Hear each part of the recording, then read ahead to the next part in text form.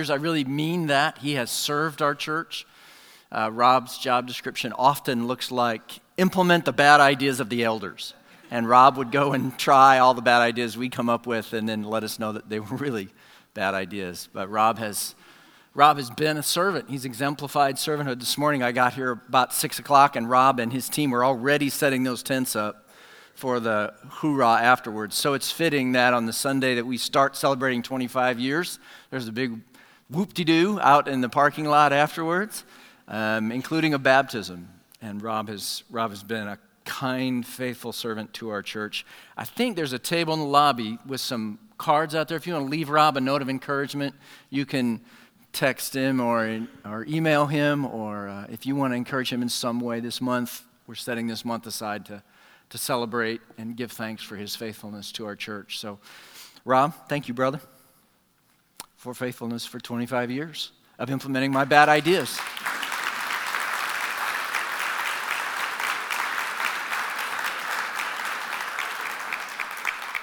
Let's pray. Give thanks to God and open His Word together. Oh Lord, You are kind to us in many ways that we are inclined to overlook. And today we want to stop and give thanks for our brother Rob, for his faithfulness, for his family's faithfulness to our church these 25 years. We are grateful. We are blessed. And we pray that You would bring encouragement to him and to his family for the sacrifices they have made to serve us so beautifully. And Lord, too, we open up Your Word as a needy people. We need strength and courage and faith. So may Your Spirit take the Word and grant us these things so that, Jesus, You are honored in our lives. We ask this in Christ's name. Amen. So if you follow football at all, you know one of the great concerns these days, everywhere from the little guys to the big guys, is a matter of concussions. And so there's a lot of stuff going on with football helmets, and Schutt Sports is a major supplier of a football helmet. This is their latest, greatest. It is the F7 Limited. And by the time you get your team logo on that, it runs you about $1,000. So they're pretty serious about this. So serious, in fact, if you go to their website, the first thing that pops up is this warning. And you cannot enter their website without clicking where it says, I understand, I get it. This is part of what it says. No helmet system can prevent concussions or eliminate the risk of serious head or neck injuries while playing football. Okay? It's explicit. The warning label, it continues, has some information about symptoms of concussions, concludes by repeating the original warning. To avoid these risks, do not engage in the sport of football. Okay? It's just bottom line.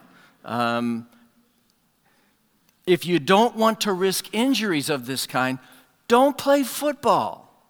Okay? That's the only way out of it. And I'm beginning to wonder if our new members class shouldn't feature a similar warning. If you don't want to suffer, then don't follow Jesus. Okay? There is no way out of it. If you don't want to suffer, then don't follow Jesus. There's a prof, Stanley Hauerwas, he's at Duke, I believe. He says, people get very upset by the idea that their children might have to suffer. He says, well, why are you even having children then? Because you want them to be Christians, don't you? And if they're going to be Christians, he says, they are going to suffer. And I think Professor Hauerwas was channeling his inner apostle Peter when he says that. Because listen to the way our passage begins. Daniel read it earlier. Beloved, do not be surprised at the fiery trial when it comes upon you to test you. Not if it comes upon you, but when it comes upon you to test you, as though something strange were happening to you. Peter loves these people he is writing to, right? These churches. He starts out, he calls them beloved. He says, I love you, and so I'm going to tell you these things because they matter and they are true. He is concerned about how they, and ultimately how we, whether present and future suffering that comes to us because we follow Jesus, right? And so he says, don't be surprised when hardship comes to you because you follow Jesus. Expect to suffer unjustly for doing good. Peter says, that is our expectation. If it happened to Jesus, odds are it will happen to you as you follow him. Peter said that Jesus was our example in this whole matter of undeserved suffering. Just a couple pages earlier in his letter, he says this, "For to this you have been called, because Christ also suffered for you, leaving you an example, so that you might follow in his steps." Peter says suffering is our calling. He says this is what it means to follow in Jesus' steps, to follow Jesus' way. And Peter's willing, just one more page over in your Bible, he's willing to call it God's will that we might suffer for doing good. In chapter 3, it is better to suffer for doing good, if that should be God's will, than for doing evil. And Paul, if it's possible to be even more direct than Peter, is more direct than Peter. He says in 2 Timothy, "Indeed, all who desire to live a godly life in Christ Jesus will be persecuted." All. So, don't strap on the helmet if you're not willing to risk the injury. Okay? Don't attempt to follow Jesus unless you are willing to suffer. So, as you've already heard, after services today, we're going to baptize, I think, 3 of our young people in the parking lot. We're going to have a potluck lunch afterwards. Some of you are thinking, I didn't bring anything. No problem. You're our guest. Eat our food, okay? Stay and enjoy that time. I hope you'll stay, even if you didn't bring anything. But we're baptizing 3 of our young men and women today, and there's an Asian country where persecution is a life-threatening reality for believers.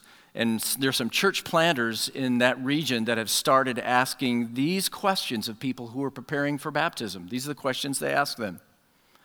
Are you willing to leave home and lose the blessing of your father? Are you willing to lose your job?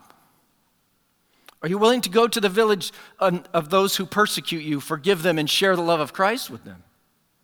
Are you willing to give an offering to the Lord? Are you willing to be beaten rather than deny your faith? Are you willing to go to prison? Are you willing to die for Jesus?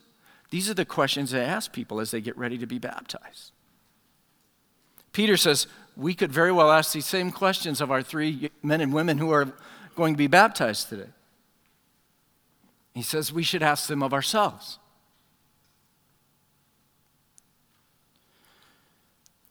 Don't be surprised. When Jesus himself suffers, and then when he calls you to take up your cross and follow him, that you should suffer. Suffering waits for all who follow Christ. So, Reverend Amos S. Cresswell, a distant relative of Daniel Cresswell, I'm sure. Amos. This is what he writes. He says, tells the story of Martin Niemöller, a World War I hero in Germany who was imprisoned for 8 years by Hitler. He spent time in prisons and concentration camps, including Dachau. And Hitler realized that if Niemöller could be persuaded to join his cause, then much opposition would collapse. So Hitler sent a former friend of Niemöller's to visit him, a friend who supported the Nazis. And seeing Niemöller in his cell, the one-time friend said, Martin, why are you here?" And Niemöller replied, "My friend, why are you not here?"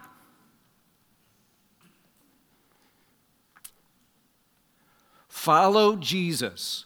Suffer for it if need be. Don't be surprised, okay, if it comes to that.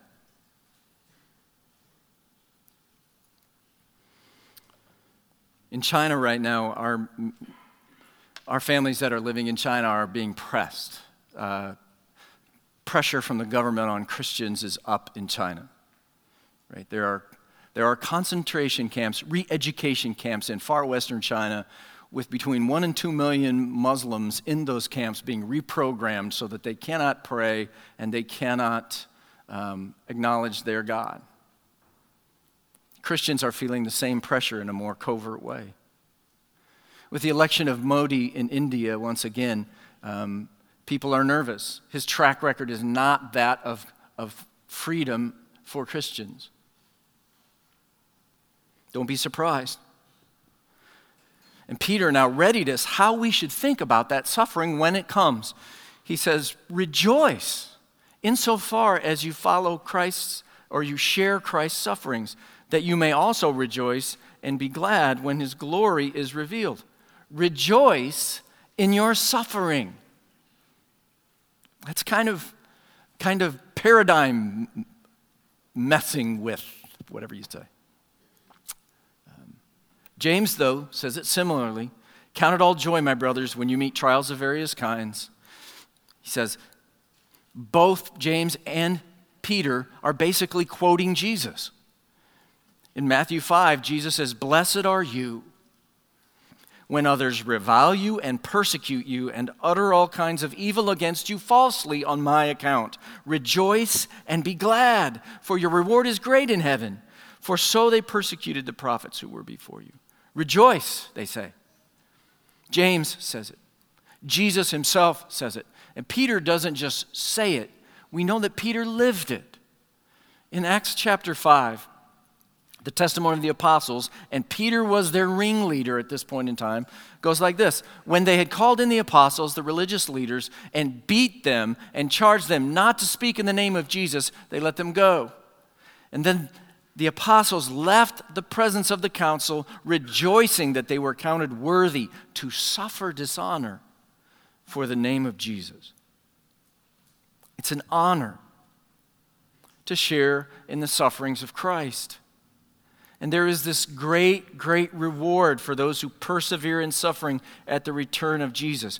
Peter, in our passage, says, rejoice insofar as you share Christ's sufferings, that you may also rejoice and be glad when his glory is revealed. We rejoice because there's a far greater joy that waits for us when Christ comes for us. Okay.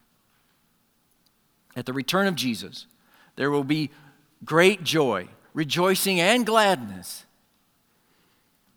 for those who persevere in following Jesus, even in suffering. Listen to Jesus' words again. Blessed are you when others revile you and persecute you and utter all kinds of evil against you falsely on my account. Rejoice and be glad, for your reward is great in heaven. For so they persecuted the prophets who were before you.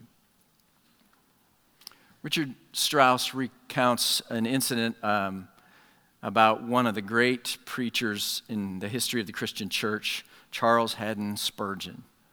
And he says that this passage of Scripture, Matthew 5, 11, and 12, was a great encouragement to Spurgeon.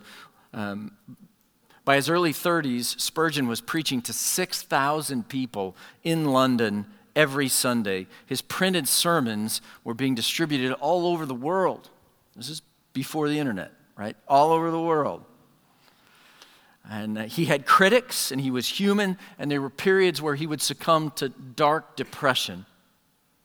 On one occasion, when he was struggling with a bout of depression, his wife printed these two verses, Matthew 5, 11, and 12, on large sheets of paper and tacked them on the ceiling over their bed. And every morning and evening, as Spurgeon lay on that bed looking up, he read them, and God used the expectation of the greater future reward to give him new courage and determination to go on. See, Jesus and James and Peter, they are telling you it's worth it. Okay? It is worth it if you suffer to follow Jesus, whatever shape that might take. And we can add to that this beautiful encouragement from the Apostle Paul. He says, I consider that the sufferings of this present time are not worth comparing with the glory that is to be revealed to us. It's not even in the same league, he's saying. Rejoice when you suffer for Christ, because it will be more than worth it. Okay. Verse 14, Peter continues. He says, if you are insulted for the name of Christ, you are blessed because the Spirit of glory and of God rests upon you. So it appears that the shape of trials that the churches he was writing to at this point in time was more insults than death threats. Okay. Though it could likely come to that, and would come to that in the decades after Peter wrote, probably. In an article on the Suffering Church, FaithWorks lists degrees of persecution you can face as you practice your faith. Disapproval, ridicule, pressure to conform, loss of educational opportunities, economic sanctions, shunning, alienation from community, loss of employment, and then it gets worse, loss of property, physical abuse, mob violence, harassment by officials, kidnapping, forced labor, imprisonment, physical torture, murder, or execution. It seems like the churches that Peter was writing to were experiencing more of that first set. Okay. They were being insulted. And this is the shape that troubles tend to take in our culture too, right? We're largely living in this set at this point in history. And Peter implies that they were being insulted because of their faith, as we are increasingly. Consider what comedian Bill Maher said in his film Religulous. He said, the plain fact is religion must die for mankind to live. The hour is getting very late to be able to indulge in having key decisions made by religious people, by irrationalists, by those who would steer the ship of state not by a compass, but by the equivalent of reading the entrails of a chicken. Okay? That's what he thinks of our faith. See, now they were living in a true honor-shame culture, more so than we are, so that these insults were bearing more weight upon them even than they would upon us. Professor Scott McKnight writes that because the first century Mediterranean society was an honor-shame culture, an insult was much more than a form of criticism. Criticisms, he says, can be deflected, but being shamed, however, irreparably damages one's social standing.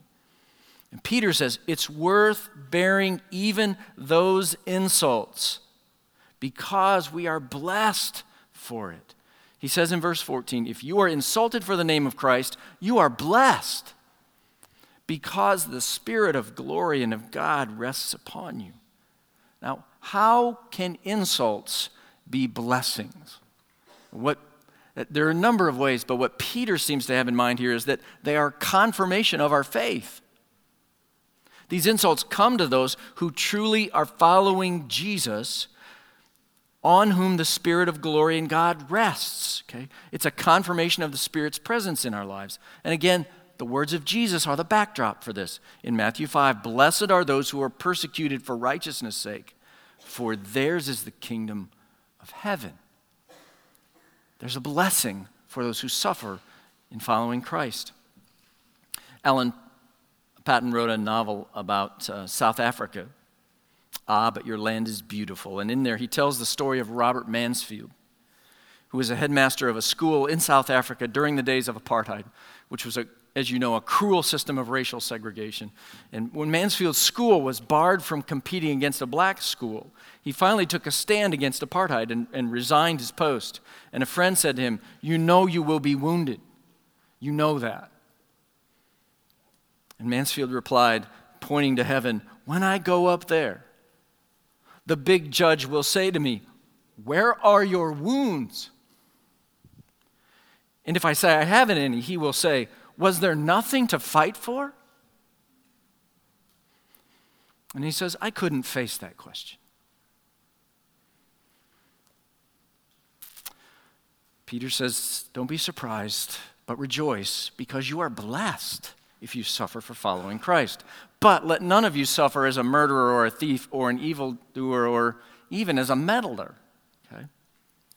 So again, the joy and the blessings that he speaks of are attached only to suffering unjustly for the name of Christ for following in Jesus' steps. So a Christian who suffers rebukes at work not because of their faith, but because they are lazy. Or a Christian student who is unpopular, not because of their faith, but because they're a jerk to their classmates. Or a Christian neighbor who doesn't get invited to the neighbor's party because they care more that the neighbor's dog does its business in their yard than that they care about being hospitable to their neighbor and having them in their yard. Okay. That's not the kind of suffering that Peter attaches blessing to. Suffering for jerkness, right? There's no blessing for that. The joy, the blessing that Peter is promising us comes from suffering born from following Jesus faithfully. An unwillingness to compromise your integrity when everyone else is. An unwillingness to join in ridiculing someone when everyone else does. An unwillingness to be silenced about the love of God when there is pressure for you not to speak. If you suffer as a murderer or a thief or an evildoer, or even as a meddler, there is no joy or blessing from that. And Peter talked about this earlier in his letter. He said, this is a gracious thing when mindful of God. One endures sorrows while suffering unjustly. For what credit is it when you sin and are beaten for it, you endure? But if when you do good and suffer for it, you endure, this is a gracious thing in the sight of God. For to this you have been called, because Christ also suffered for you, leaving you an example, so that you might follow in his steps. He continues in our passage, yet if anyone suffers as a Christian, let him not be ashamed, but let him glorify God in that name. For it is time for judgment to begin at the household of God, and if it begins with us, what will be the outcome for those who do not obey the gospel of God? And if the righteous is scarcely saved, what will become of the ungodly and the sinner? So he says, don't give in to shame if you're insulted or ostracized for following Jesus. Okay? It can be tempting to be ashamed of being out of step with the culture around us, being the only one who acts or believes in a certain way. And this is why Christian community matters so much. This is why small group engagement at Northwake matters so much. You will not do this well alone. Okay? You are built to do this as part of a community.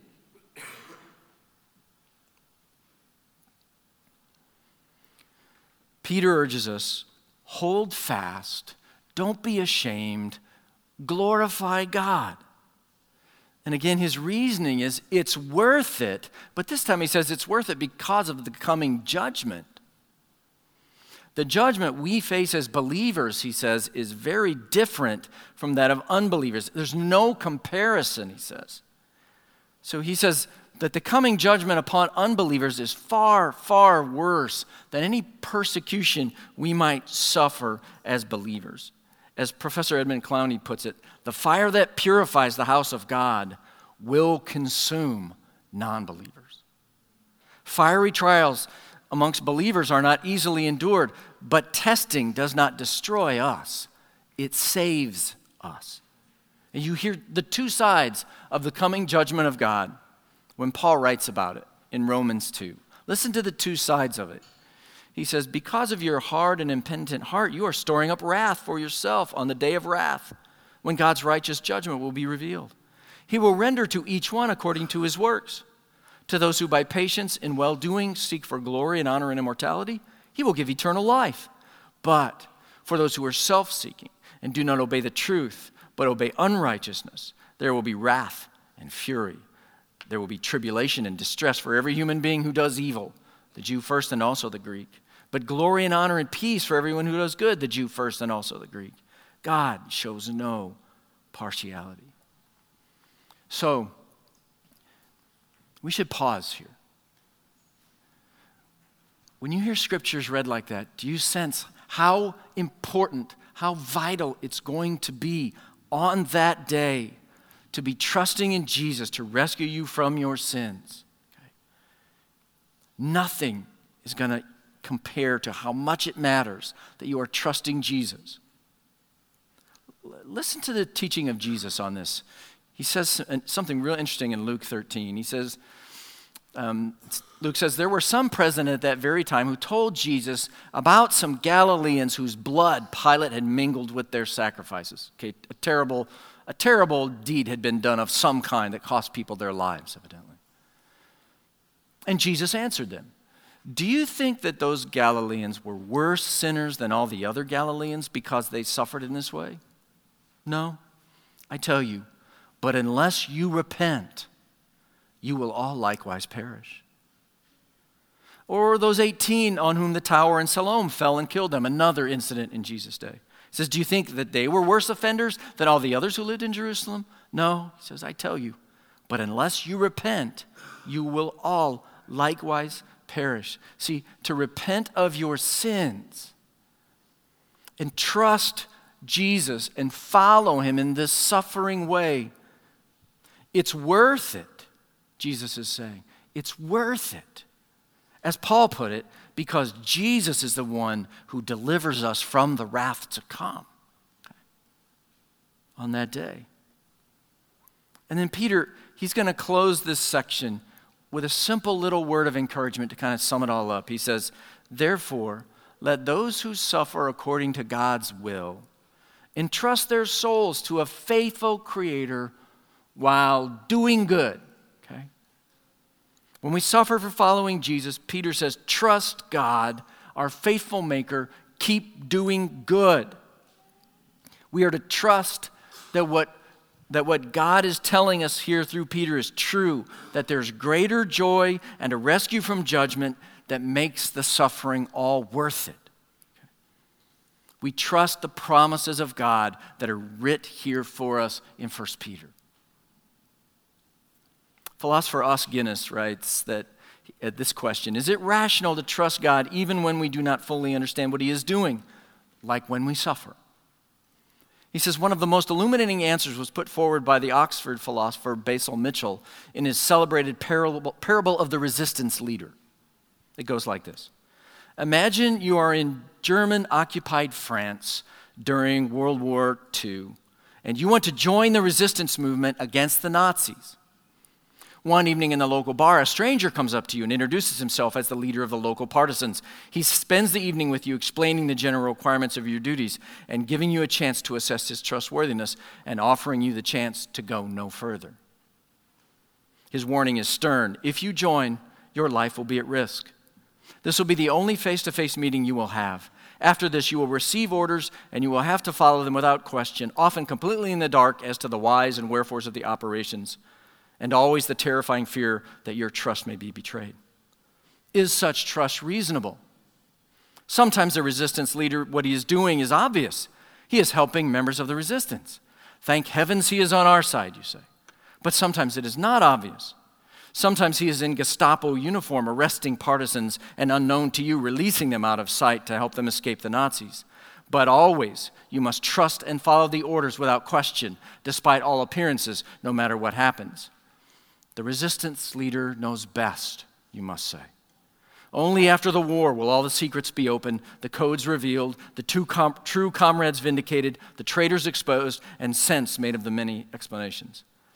Os Guinness adds, the parable of the resistance leader is an apt picture of the dilemmas of faith in a fallen world. Evil and suffering is not a problem because God is too small, though doing his best, but because God is so great that we cannot be expected to know what he is doing. And so Peter says we trust him, even when it doesn't make sense to us. We trust him, even when we suffer for doing good. So suffering is coming to those who follow Jesus, Peter says. Beloved, do not be surprised at the fiery trial when it comes upon you to test you, as though something strange were happening to you. Rejoice, though, insofar as you share Christ's sufferings, that you may also rejoice and be glad when his glory is revealed. If you are insulted for the name of Christ, you are blessed, because the Spirit of glory and of God rests upon you. But let none of you suffer as a murderer or a thief or an evildoer or even as a meddler. But if any one of you suffers as a Christian, Let him not be ashamed, but let him glorify God in that name. For it is time for judgment to begin with the household of God. And if it begins with us, what will be the outcome for those who do not obey the gospel of God? If the righteous are scarcely saved, what will become of the ungodly and the sinner? Therefore, let those who suffer according to God's will entrust their souls to a faithful Creator and keep on doing good. Let's pray. Lord, these are deep waters. And we like to think that when that day comes, when somebody says something to us or about us, or we're oppressed, or we lose our job, or whatever suffering would come our way, that we would be faithful. And yet, Lord, our temptation is to run, to give in to fear, to be ashamed. Help us, God. Help us now by the hearing of your word and the beauty of Christ that stands behind it, that says it will be worth it on that day to honor him, to be faithful to him, to suffer for him. And Lord, I pray for my friends who are in that situation right now, maybe at school, maybe at work, maybe with their family, maybe the mocking of a neighbor. Lord, strengthen us in these small tests so that we will be faithful in the larger ones, should they come our way. Lord, we do pray for our friends and family, for our brothers and sisters who live in places like China, who live in places like India, where the suffering is getting worse, the pressure is getting worse, the temptation to deny Christ is greater and greater and greater. Lord, we lift them up to you now, and we pray your mercy upon them. We pray your kindness upon them, that they might stand in fidelity to Christ, no matter what suffering comes their way. God, only you can do this. Do this for our brothers and sisters. Do this for us. For Christ's sake, we pray. Amen.